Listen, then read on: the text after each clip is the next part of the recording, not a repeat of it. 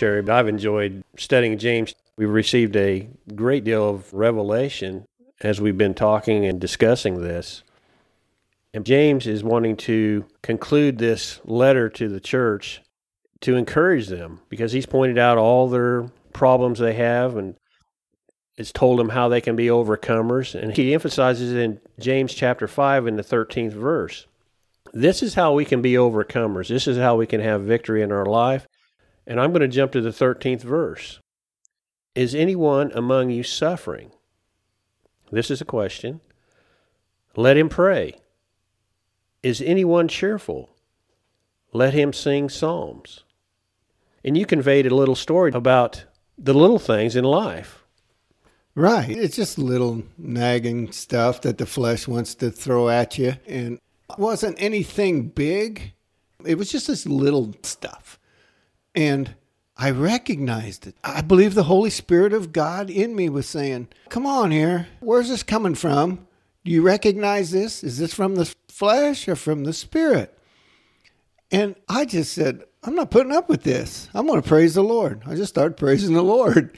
And in doing that, I overcame the flesh. I overcame the lust of the flesh. It's talking about this stuff here and these temptations and trials. And when you go back to James 1, that's how you do this. You train your mind to say, is this good or is this bad? You know, that's pretty basic stuff, but that's what it is. The good news of the gospel is very simple. And I always like to quote John 10:10. The thief cometh but to steal, kill, and destroy. And I've come to give you life and life more abundantly. If you're getting anxious or judgmental, you're not in the Spirit. Get over there in that Spirit of God, that life, that joy, that peace, everything that's in us. And this is what James is telling us in verse 13. Because in the first 5 chapters, he's telling them, you quit doing this. You quit praying. You quit being cheerful. You've allowed circumstances in your life. You quit walking in the Spirit and started walking in the flesh. You've forgotten everything you've been taught. And now he's putting back into mind again. You're suffering. You pray. You seek God. You pray to God. And then you praise God. You don't praise him for circumstances. You just praise him for who he is, that he's given you the ability to be an overcomer. He's equipped us. That is exactly right. He's equipped us. He's blessed us. Everything is provided. We're overcomers if we just stay focused on him, on the Holy Spirit of God that now resides in us. We have the authority. We have the free will to choose. He's given us this. He loves us so much, he gave us free will to choose. I think of Ephesians chapter 1, verse 3, where we have all spiritual blessings now. We're not lacking anything. God is not holding anything back. He's equipped us, so when we go through these trials and tribulations, we just rely upon him. We seek him for guidance on how to solve a problem that's been confronting us. We seek wisdom on how to deal with marriage problems, not trying to handle it ourselves. We seek him. And then we praise him. We thank him for this wisdom that we receive. If we can focus our mind in on this process of seeking God through prayer and devoting time to reading the Word and meditating upon the Word of God, you will be increasing in wisdom. Let's go back to this verse again. Okay. And read it again. I'm going to read it in the New American Standard. Is anyone among you suffering? Then he must pray. Is anyone cheerful? He is to sing praises. What are we doing here in these verses but being in relationship with God? He's saying pray, seek God, thank him, be in relationship with him. That's the privilege you have now as a believer in Jesus Christ. You can have relationship, fellowship. He's already provided everything for us. Those fruit of the Spirit we often talk about in Galatians 5:22 and 23. This is why we can enter into the throne room of God with boldness. and confidence. Yes. Because his arms are reaching out to us, Terry. He wants to wrap his arms around us. He wants to give us wisdom. He wants to take care of us, just like we want to take care of our children. He wants to advise us, but he wants us to listen so we can apply what he's telling us to our life to be overcomers, so we won't be suffering. Exactly. And we can spend all of our time praising him and not going through sufferings. He wants us to recognize where the trials and tribulations are coming from and the testings. He wants us to recognize that, and he's very emphatic about this. They do not come from me.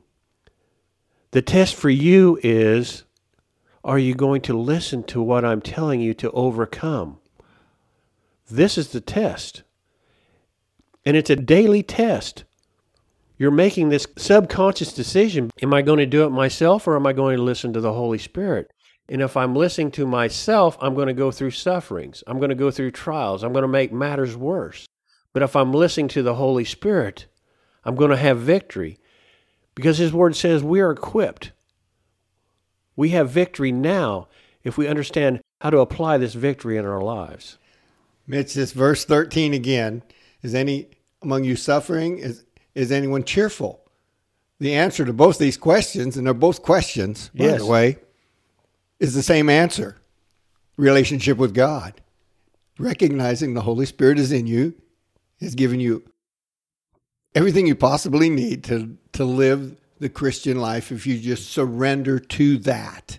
Walk in that relationship with God. Let him flow out of you. Let the Holy Spirit of God that's in you flow out. Just make the decision to stay in relationship with God. That's good. Make the decision. Take the first step right now to make a conscious effort. Say, I am right now, today forward, I'm going to begin to listen to the Spirit of God. I am going to examine what I'm saying. I'm going to watch what comes into my life. I'm going to begin to do baby steps in recognizing this. We don't want people beating themselves up when they stumble and make mistakes. The Lord wants you to begin to recognize and grow in this area. Because all the Lord really wants from us, Terry, is to have victory in our life. Amen. He's not here to condemn us. He's wanting to have us so we can have victory in our lives now and reach out to others, to minister to others. We have to have victory in our lives before we can go minister to other folks. And this is about knowing God, knowing who we are now in Christ. And I just flipped over here to 2 Peter, and this is, do you know grace and peace can be multiplied? It's 2 Peter chapter 1, verse 2. Grace and peace be multiplied to you in the knowledge of God and of Jesus our Lord. You can have grace and peace multiplied. The more you know who you are now in Christ, you can have this relationship with God. You can know him. You have to diligently seek him. This chapter talks about diligently seeking him so that you can become Christ-like, so that the Spirit of God can flow out of you, so that you can make disciples. That's what we're wanting to do, Mitch. As we share the Word of God with each other and make these recordings, we want the Word of God to come alive in the people that hear it. Of course, we want it to come alive in ourselves, but we want it to flow out of us. We want the love of God to manifest in our lives. We want the love of God to manifest in the listeners' lives. And the reason we want this love to manifest in our lives is so we're not held captive by Satan. And therefore, we can have victory in our lives and therefore reach others. And ultimately, the only person that you can control is yourself, your emotions, your flesh, and live out of that Spirit of God that's in you. And that's a very important point, is the only person you can control is yourself. And I think that would be a real good first step in examining and understanding this, that the only person that I can change and can control is myself. I can't control my spouse. I can't control the circumstances of people I work with. I can't control the circumstances of life. I can only control myself, and that's referring to your mind. I can control what I say. I can control what I think. I can control all those things because now I have the Spirit of God living within me. I no longer have to think the way of the world. I have the wisdom of God. I no longer have to be double-minded. I can be led by the Spirit of God. You're not thinking about yourself. You're living the Christ life. That selfishness falls off. Well, we're using Jesus as our example. We're living his life now. He's wanting to live his life out of us. What did he do? He gave up his place in heaven to become a man and took our place. Now that's all he's wanting us to do. 1 Corinthians chapter 2, verse 16. We have the mind of Christ living within us. We have to nurture this mind. We have to develop this mind. And this is what James is telling us. And now he's encouraging us by saying, you need to pray. Are you doing enough praying throughout the day? And I mean just communicating with God one-on-one. It's talking to God like I'm talking to you. This is the communication, and just praising God, saying, thank you, Father, for all you've given me. Praise you. I love you. Saying those words renews your mind to who you are in Christ, and therefore you begin to grow in love, and it will manifest. It will come forth. And the trials and temptations fall right off. Because where your mind's focused, it's not focused on the trials and tribulations. It's focused on God, because God will give you the wisdom to overcome this trial and this temptation from Satan. He's the tempter. We never want to forget this. We always want to remember this. The tribulations, the trials come from Satan. The only test that we have is when the Holy Spirit is saying, listen to me. Recognize what's coming in and what's going out. And the test is, am I going to listen? Or am I going to listen to the way of the world or listen to Satan? This is the only test. That's it. The answer is relationship with God, knowing who you are in Christ. Goes back to verse 13 for you, doesn't it? Yeah, it sure does. And that's good revelation. It really does. And then Galatians 2:20 comes to mind. And we're talking about living that Christ life, that surrendered life that only we can do. It's about what we control. We control ourselves. That's the only person we can control is ourselves. Because Galatians 2:20 says, I'm crucified with Christ. I'm dead, but nevertheless I live. Yet not I, but Christ liveth in me, and the life which I now live in the flesh, I live by the faith of the Son of God who loved me and gave himself for me. He gave himself. I surrender myself to him. He can live through me. And then people can become born again. That's what the last verse in this chapter talks about. What becomes dead, though, is you no longer are held captive by your thoughts. You're still in this flesh, but the thoughts, yes, you're absolutely right. Now I have the capacity to have spiritual thoughts. Because Christ is now living in me, and now my old way is put to death. I'm now a new creature in Christ through the power of the Holy Spirit that lives within me. We need to just focus and meditate upon what we now have in Christ and the victory we can now have. But it requires effort. This is why faith without works is dead. I have faith in what I'm reading. I have faith and believe that I can have victory. Now I have to work at it. What am I working at? I'm working at not having double-mindedness. I'm working on having this mind of Christ and walking in the Spirit of God. Faith without works. I'm working in this area, in this arena of controlling what comes out of my mouth, controlling my thoughts, controlling my imagination. You're reminding me of what's talked about in Hebrews 4 of laboring to enter the rest. That's what Hebrews 4 talks about, is that labor. Well, it's a surrendering to who you are now in Christ. It's giving up on the flesh and it's listening to the thoughts of God that are in you. Wow, the thoughts of God in us. That's something to stop and think about too. I guess what I'm saying, it's all about him. What he did for us, what he wants to do now through us.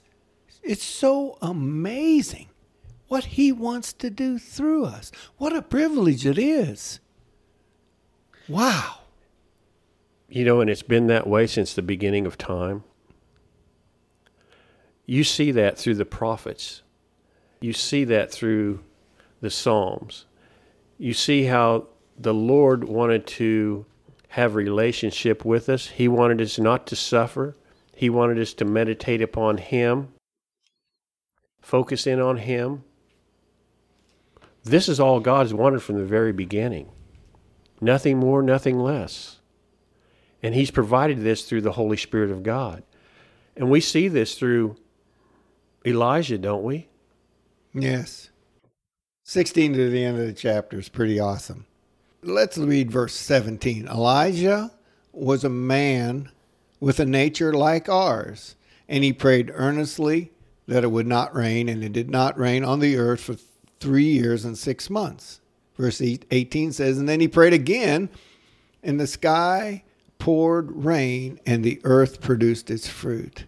It produced a harvest. Elijah was a man with a nature like ours. And that's what I was just underlining. A nature like ours. He was a human being with the same feelings and affections like ours. And he prayed. He did these awesome things. I mean, there was a time when Jezebel got in his head and scared him off into a cave. But you know what? God met him there in that cave. That's right. He had double-mindedness for a minute, didn't he? Just like we can have double-mindedness, like we do have double-mindedness. Yes. But God never leaves us. God was with him, like you said, in the cave. Our fleshly realm and thoughts want to drag us away from God because I guess that's the dark side of us. I don't know how else to say that, but it's light versus darkness. So if you read the story of Elijah, he had fire come down from heaven and burned up an altar that was water soaked. I mean, it was amazing. It was amazing. And then he killed all these Baal worshipers, and it was just amazing the things he did. But he got into double-mindedness. So my point is, we always have to be on guard against those thoughts, against those trials and tribulations. He had a trial and a tribulation came against him. This woman said that, I'm going to kill you. So he ran and hid. He had the power of God in him. It's a little different. We have the Spirit of God with us all the time because of the new covenant relationship that we have with our Father God. I'll give him that. But God moved awesomely through him. And he got into double-mindedness and was hiding in a cave. He forgot briefly the things you just described there. He forgot the power and how awesome God was in his life, about bringing down fire from heaven and consuming the altar, and then the power of God killing those people that you were talking about. He witnessed and demonstrated the power of God flowing through him, but for a brief moment, through words, became afraid, didn't he? Absolutely. By what was spoken to him. This is why we can apply it to our life. We have to watch what our words, what we're saying, because we can cause fear in people's life. We can cause anxiety in people's life. And it can happen to us as well. We can receive this as well. That's why we're to test. We're to test what's coming at us, what words are being spoken to us, just like Elijah. If he would have just said, no, God's awesome. You're not going to kill me. I'm God's messenger. But for a brief moment, he had double-mindedness and ran and hid until in the cave, God spoke to him again. Yes. And see, that should be encouraging us to us as well. He's not going to leave us. He's not going to forsake us. He's going to be with us if we'll just listen. And if we listen, the devil will flee from us, like we've been discussing. And then we overcome those trials and tribulations. We could talk about these last two verses here too a little bit. And it kind of alludes to what we've been talking about.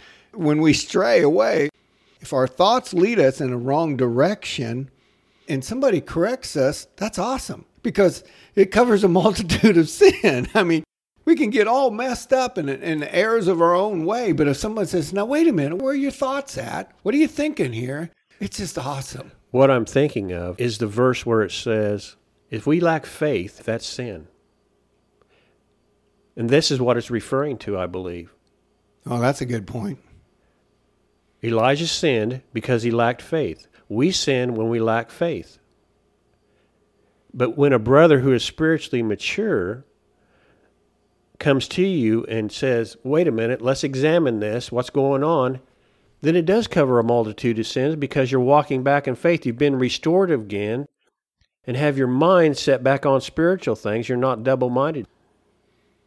Whenever we get over here in the flesh and get double-mindedness, we sin. And then sin does compound, doesn't it? Yes. Because we start speaking things, we start doing things that we shouldn't be doing. So therefore, when you are corrected, you come back. Your mind gets back where it should be. It's focused again on the proper direction. It's always neat to have a brother in the Lord that you can go to and say, man, my thoughts have been running wild on me. And the brother can say, what's the word say? Let's go read some word. Let's go get some scripture back in you and get your thoughts back where they should be. And that runs right back to verse 13 of James 5. Let him pray.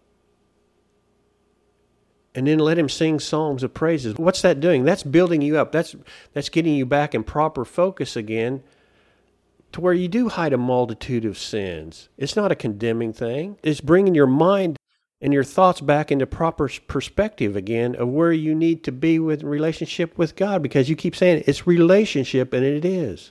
And that's what the whole book of James is telling us. The whole Bible, yes. The whole Bible, but James says it eloquently here too. I mean, just stay in relationship with your Father God, the creator of the universe loves you. He loves you unconditionally. He wants the best for you. He's already provided everything. Walk in it. Keep your thoughts stayed on him.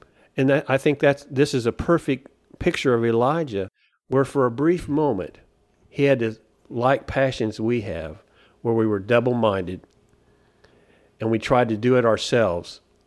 And what do? We normally mess things up. Well, we do mess things up. We run and hide and we say things we shouldn't say, because what was coming out of his mouth was fear. His thoughts were fear. This is why it's so important to recognize thoughts. If it's fear, it's not from God. If it's loving correction, it's from God. And correction comes through the Word, where a brother or you read something and the Holy Spirit says, no, you're having double-mindedness about this. You're trying to do this yourself. You're speaking things you shouldn't be speaking because it's not in love. You need to examine all this. And this is what we're trying to tell the listeners. Yes. So they can begin to receive revelation in their life and understanding this is a relationship with God, and God wants to help us throughout our daily lives. Do everything you possibly can do to rely on God. Read the Word. Get in fellowship. Examine yourself. Be diligent. Seek the kingdom of God. All of those things that the Word of God tells us to do is wanting us to show forth the life of God. He wants it to flow out of us so that other people will see. That's what we're to do on this earth. After we get born again, we need to show forth God's love and make disciples. Isn't it called the Great Commission? It's to bring the Word of God to the world. And James was enforcing this as well, saying just be strong and have confidence and just believe. Just believe. Just believe. If we can just get in this in our mind and have faith and believe this and stand on this, that God loves us. God wants this relationship with us. He wants us to be, and we've been saying it over and over, He wants us to be victorious. He wants this relationship so we can be set free. And I want folks to begin to personally examine themselves on where their walk is right now with the Lord. And the things we've been talking about and discussing, what area do I need to improve in as you study the book of James? Because I encourage them to continue to study this, because we've just touched the fringes of this, and you'll receive more revelation as you study it. But you need to seek God, and you need to begin to examine yourself and be truthful with yourself and seek God for this wisdom so we can overcome the trials and tribulations of this world until Jesus comes back. And it's that relationship. We like passions like Elijah. We can pray like him. We can be in fellowship with the Father 24/7. And that's what God wants, us to be in relationship with him.